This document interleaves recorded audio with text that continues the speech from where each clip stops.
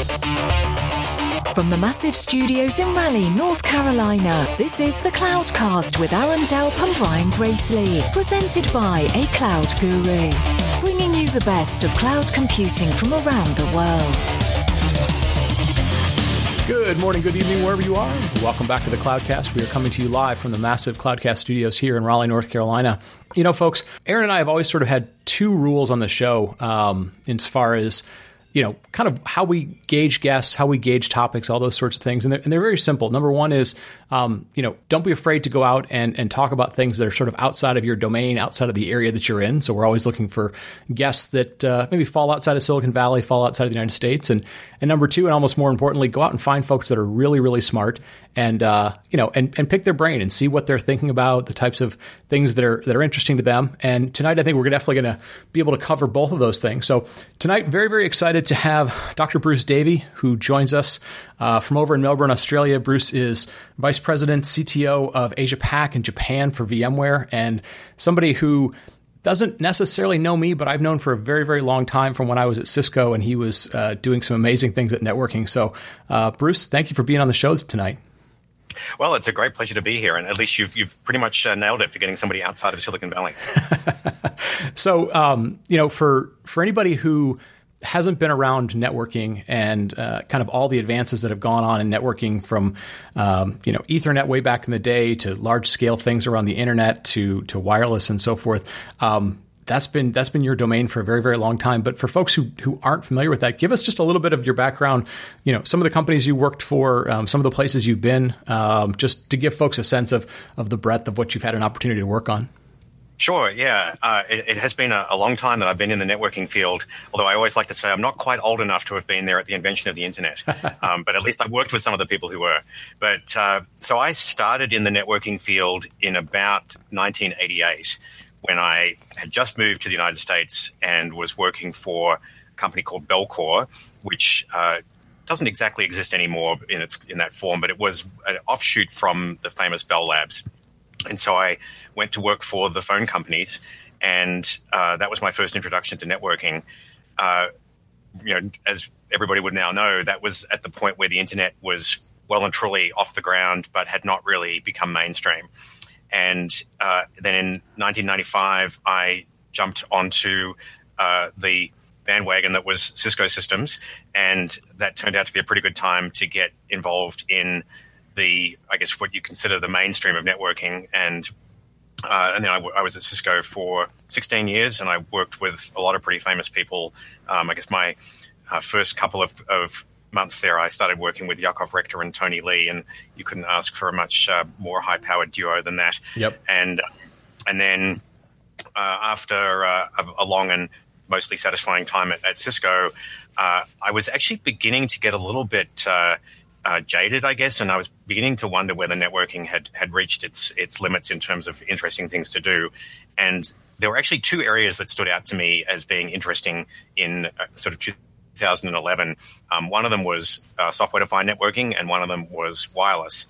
And so not knowing too much about wireless, I ended up jumping into the SDN bucket and joined this little startup company called Nicira. And so having avoided Silicon Valley for my entire life up until that point, I then moved to Silicon Valley and joined Nicira. And 6 months later, we were acquired by VMware. And I've been at VMware ever since. And just continued my career in Silicon Valley all the way through 2017, when this opportunity to take on a more global role with VMware out in Asia Pacific came up, and so I moved into the role that I've been in now since roughly March of last year as the CTO for APJ, and that now means I have to cover a lot more than networking, but obviously my roots still go deep into networking. So that's the quick summary of my career from 88 to today. Yeah, fantastic. You know, one of the things we like to take advantage of, especially when folks, you know, are now sort of embedded. A lot of us travel the world to go visit different companies and customers, but for those that are sort of embedded in different regions of the world, we always like to pick your brain. You know, you're back in Asia Pacific. You know, you're living out of Melbourne, but you cover, you know, a pretty wide part of territory.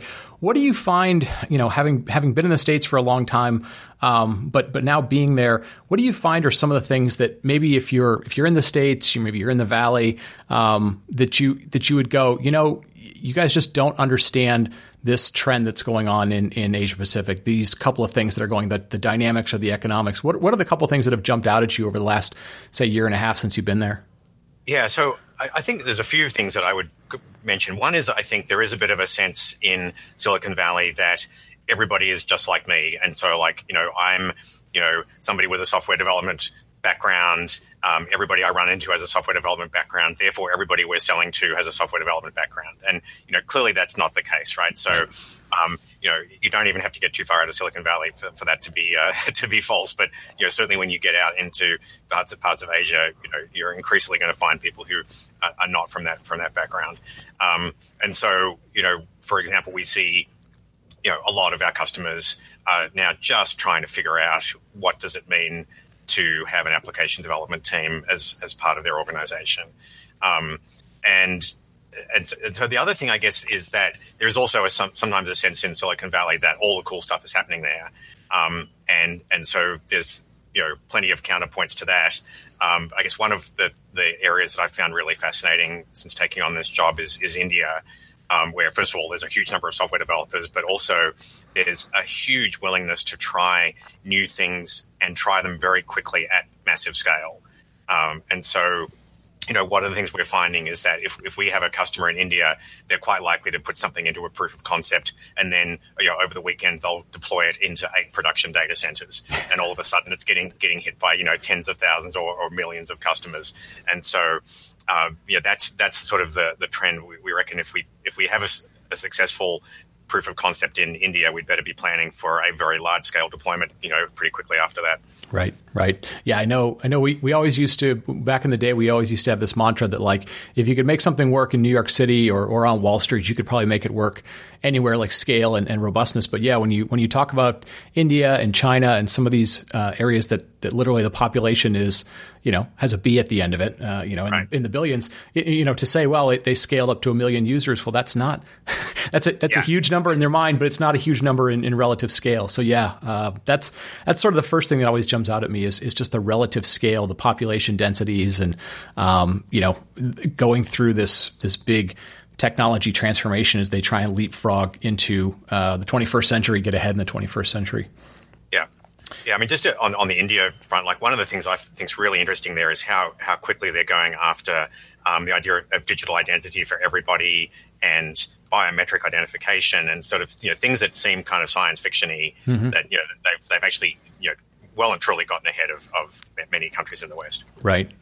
And you start implementing those systems. I know from having read some of your work, looking at some of the things you've done about blogs and talks and all, IoT has been an area of focus for you. Obviously, IoT gets into large densities, population densities, device densities.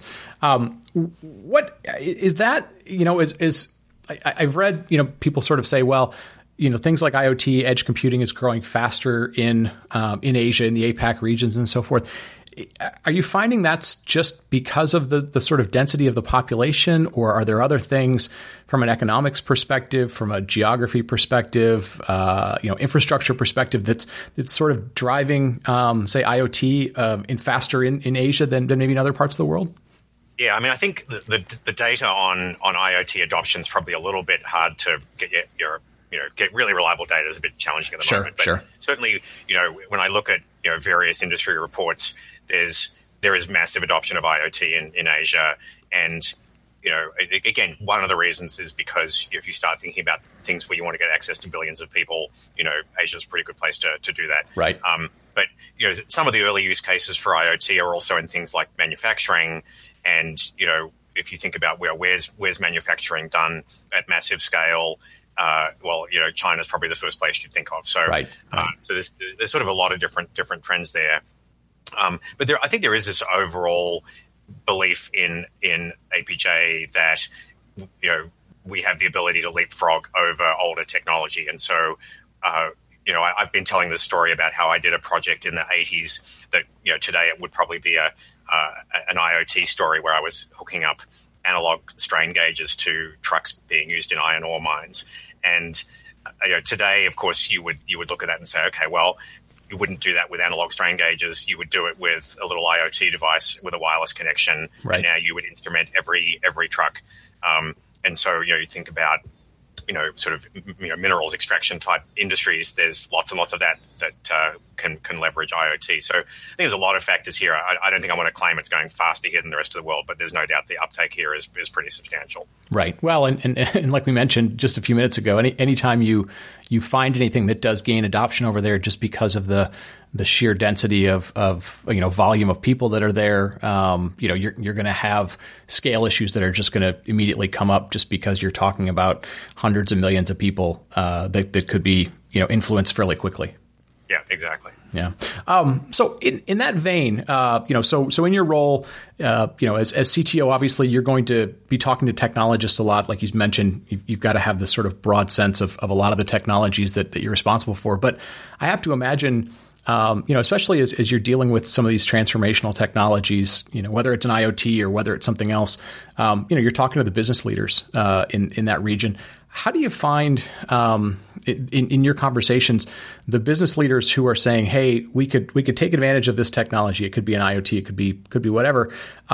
Are able to translate that back to the technologist, or is it the technologist who are kind of coming to the business leaders and saying, "Hey, we really, you may not understand what all these words mean, but we could take advantage of this to get into a new market, to go attract that next 50 billion users."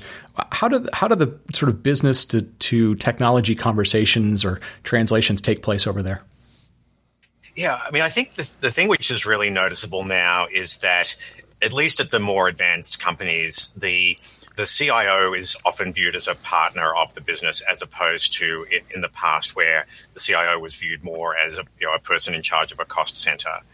And so there is this greater tendency for the CIO to have a seat at the table, to actually be having discussions about what can we do to drive the business forward, because, say you're in the financial business, you now recognize that how you embrace technology is fundamentally going to drive how you grow the business, how you drive customer satisfaction. And so there's this, much more, I'd say, equal footing for the technologists in the business, whereas in the past, they were viewed, A, as a cost center, and B, as sort of an irritant because they never got things done as fast as you wanted.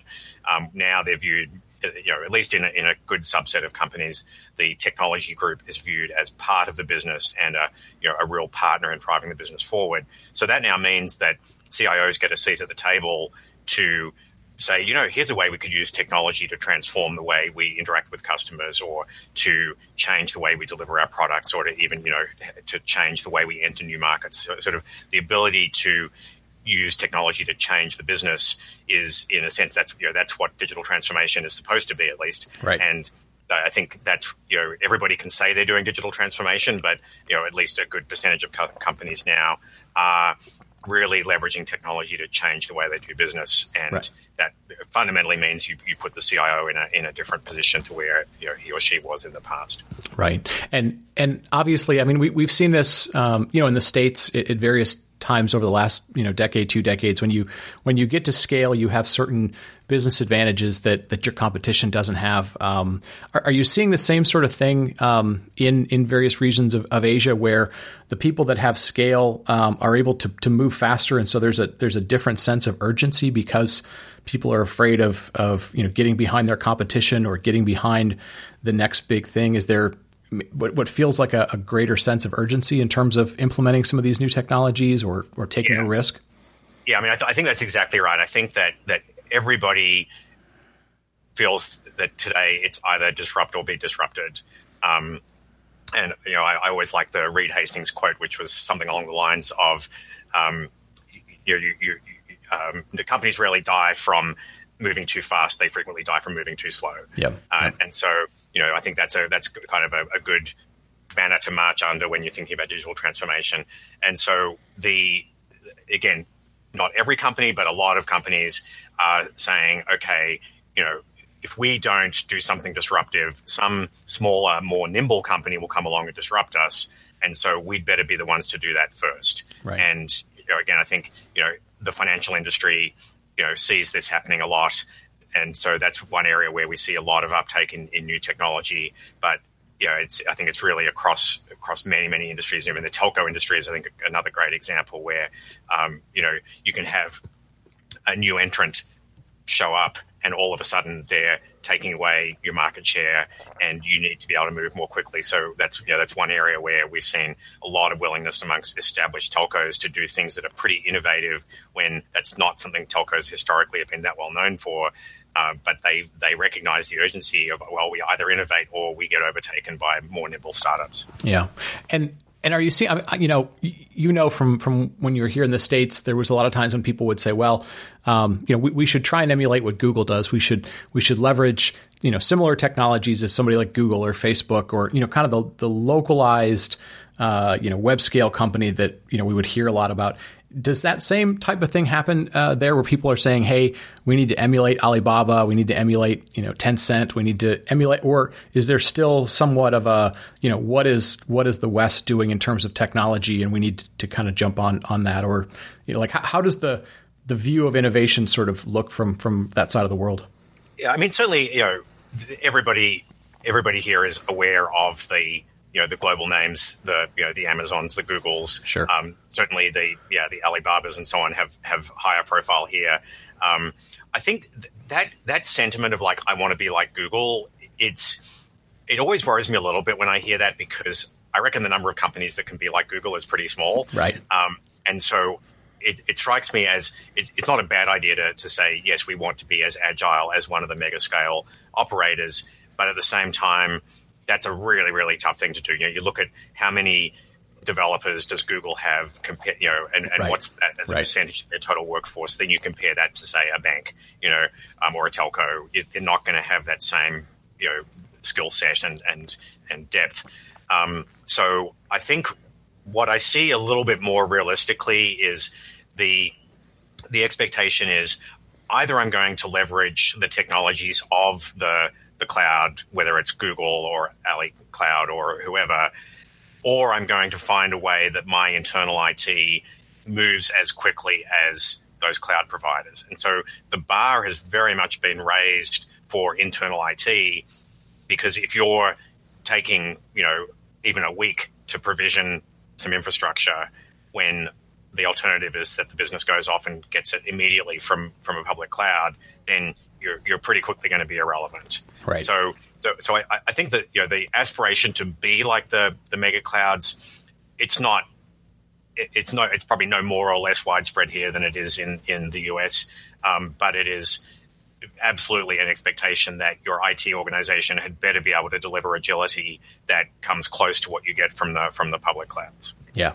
no, and I would agree with that. I think we're getting smarter in that we don't sort of fascinate about being like, how can we be exactly like Google? But I do think we have seen a shift where people are beginning to realize that, the KPIs or the metrics that they used to use internally for success or failure are now sort of getting reshaped by what the public cloud delivers. Now, whether you use their service or, like you said, you try and emulate how fast it can be delivered, how automated it can be, I think that's the realization that's come over the last few years that I think is becoming pretty consistent and universal, and people are trying to strive towards getting towards that. Yeah. Let me come back to a little bit of technology.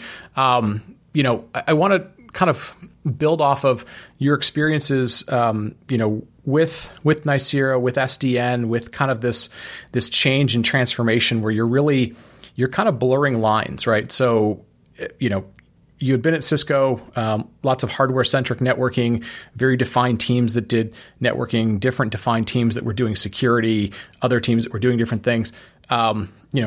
Software-defined networking kind of blurred those lines. We get into, say, like something like IoT where, or even just anything in the region, if all of a sudden something goes from a prototype on a weekend to 10 million people, you kind of can't throw security on at the end. Are you seeing, as we move to more and more software defining technologies, whether it's security centric, network centric, identity, whatever, are you finding that people are realizing that those lines are becoming very blurred and they kind of have to be thinking about them at the same time when they get started? Or are we still struggling, that's different, so this that old group needs to do it differently. How are you seeing that evolve, especially at the scale that sometimes things spin up over there?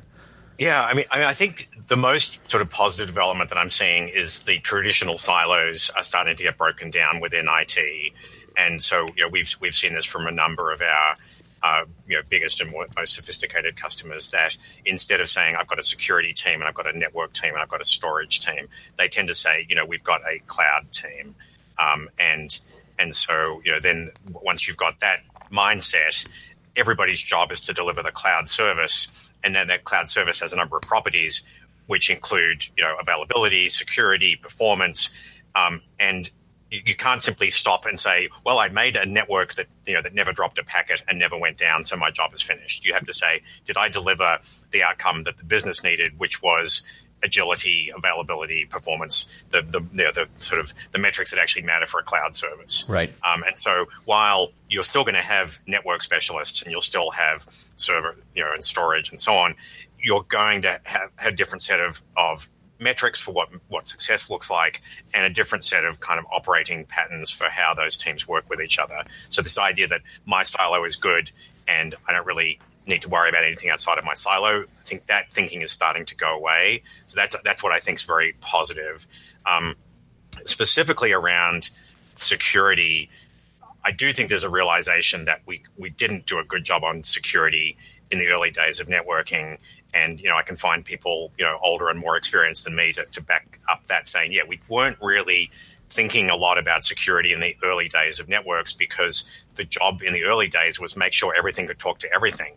And today, the bad news is everything can talk to everything, and that includes botnets and hackers and spammers. And so, yeah, isn't connectivity awesome? Well, I kind of wish I weren't connected to that, that hacker that just dropped some, ransomware into my network. So I think we did a great job on connectivity at scale, and then a rather less good job on security at scale. And so the way we're looking at this inside VMware is, can we rethink how security gets built into our infrastructure, so that instead of trying to bolt on a few dozen or 100 products afterwards to try to fix all those little weaknesses that were left in the infrastructure, can we actually build infrastructure that's got more inherent security capabilities built into it? And so I think this is where software-defined everything makes such a huge difference. That I like to say we sort of stumbled into microsegmentation as a consequence of software-defined networking, because we made it really easy to create a very large number of virtual networks in a very programmatic way. Once we did that, all of a sudden we thought, oh, right, now you can make isolation really cheap. I can make a single network for a single application. There's no incremental cost, as opposed to the old way of doing networking was like, oh, really? You want another VLAN? Well, that's going to take a few weeks. Right. So this idea that software changes everything, it's like software's always been part of networking. Right. But the way we provisioned networks historically was very much not a software-based approach. It was a CLI-based approach. Now, the fastest way that I can provision a network is I can spin up a set of Kubernetes containers, or spin up a set of containers using Kubernetes, and in the act of doing that, I will automatically create all the networking that those containers need. Right. And so, that is a very different way of thinking about networking, when a Kubernetes command is the thing that actually causes the network to get provisioned, as opposed to some highly trained person typing away at a CLI. Right. Exactly. Let me ask you one last question, and we'll wrap it up, because I want to be respectful of your time. Traditionally, people would sort of say that across the region, generically in the Asia region, definitely in certain spots, more focus on early education. So, the kids will go to school 6 days a week and maybe longer hours and longer days and so forth.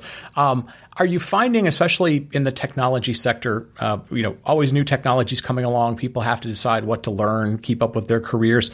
Do you find that focus on kind of constant education is consistent, or kind of there in the APAC region, to where people Because here in the States, I think sometimes people have reached a point where they go, well, you'll learn it. It's your career. You keep up with it. Do you find that the companies around the Asia area make training, make relearning, make reskilling, a part of kind of the life cycle of being at the companies? Does that extend from, young kids into the business world? Yeah, I mean, I'm always a bit hesitant to make sort of Asia-wide generalizations. Sure. Because it's one of the things that's amazing about being out here is just how diverse the different cultures are. Oh, yeah, absolutely. And so, you can think of, sort of cliches about the importance of education in Asia, but you can find strengths and weaknesses in the educational system of any country. I think, I'm a pretty big fan of the educational system that I went through in Australia and the UK, and I'm sure other people could find weaknesses there. But I do think that this is a pretty much a global issue at this point. Is that to be successful in your career, you have to have some way of continuing to learn new stuff. And, I think, I don't think this is particularly Asia specific, that the importance of ongoing training is, I think, very highly recognized wherever you go.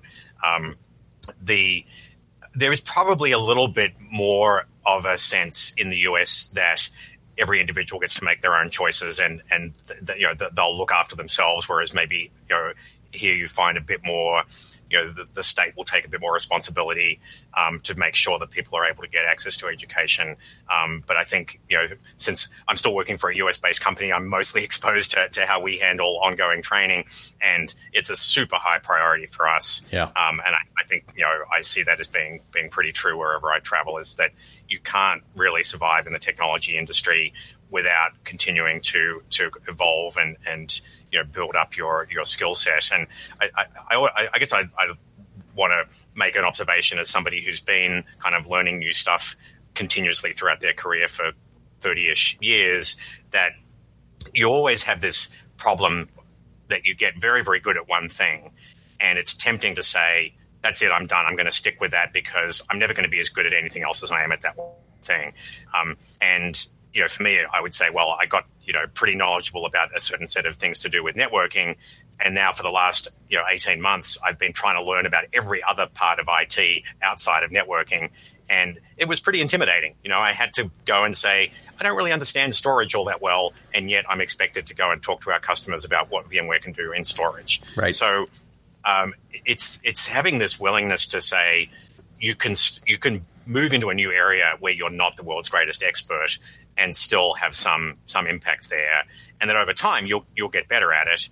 And I think most people know if they bring me in to talk to a customer and it goes deep on networking, I'll be fine. If it goes deep on storage, they probably needed to bring someone else to that meeting. Right. But if it's a matter of like, well, let me talk about our overall software-defined data center strategy, then I can talk about the broader picture. So I guess the message I'm trying to get out here is everybody should be figuring out how they keep on learning new things, even if it makes you a bit uncomfortable to be moving into areas where you're not an expert. Yep. And then the other thing, which I think has served me extremely well throughout my career, is to try to be as broad as possible. So even though you can only be really, really deep in one or two things, to supplement that with breadth across other areas, it enormously improves your value. Yep. And I always admired the people that I worked with in my early career. David Clark from MIT is one of the people I would say is kind of a role model for me, because he seemed to know something pretty deep about everything to do with computer science, even though he'd spent most of his career in networking. And so I sort of think of people like that as, you want to be able to at least go to a moderate level of depth on a lot of topics that are adjacent to your specialty. Yep. No, and I think that's great advice. I think, one of the things we've always said on this show is that the technology will always change. You will go through some periods as you're trying to learn some new things where you'll be very humbled because you feel like, you failed or you're not learning it as fast as you'd like to. And then I think you're always, a little bit pleasantly surprised at at once you start learning it, how just applicable the skill of learning how to learn, knowing how to learn, becomes useful, for any net new technology. And then, being willing to go pick the brain of people that probably know it more than you do and are, most likely willing to teach you because they went through the same process. So I think that's the advice that you gave, just the guidance on, being willing to constantly be learning is great.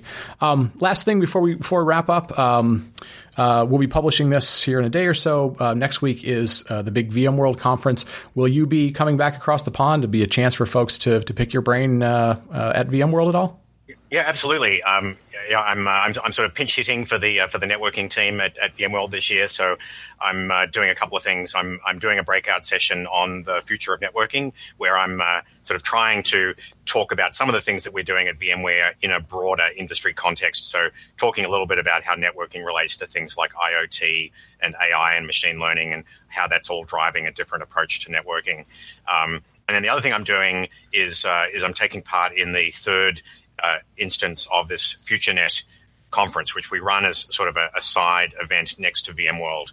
And this was an idea that I think Martin Casado was the genius behind this, to say, we should try to get the people who are sort of thought leaders in enterprise networking to come together for a day or two and talk about where's networking going.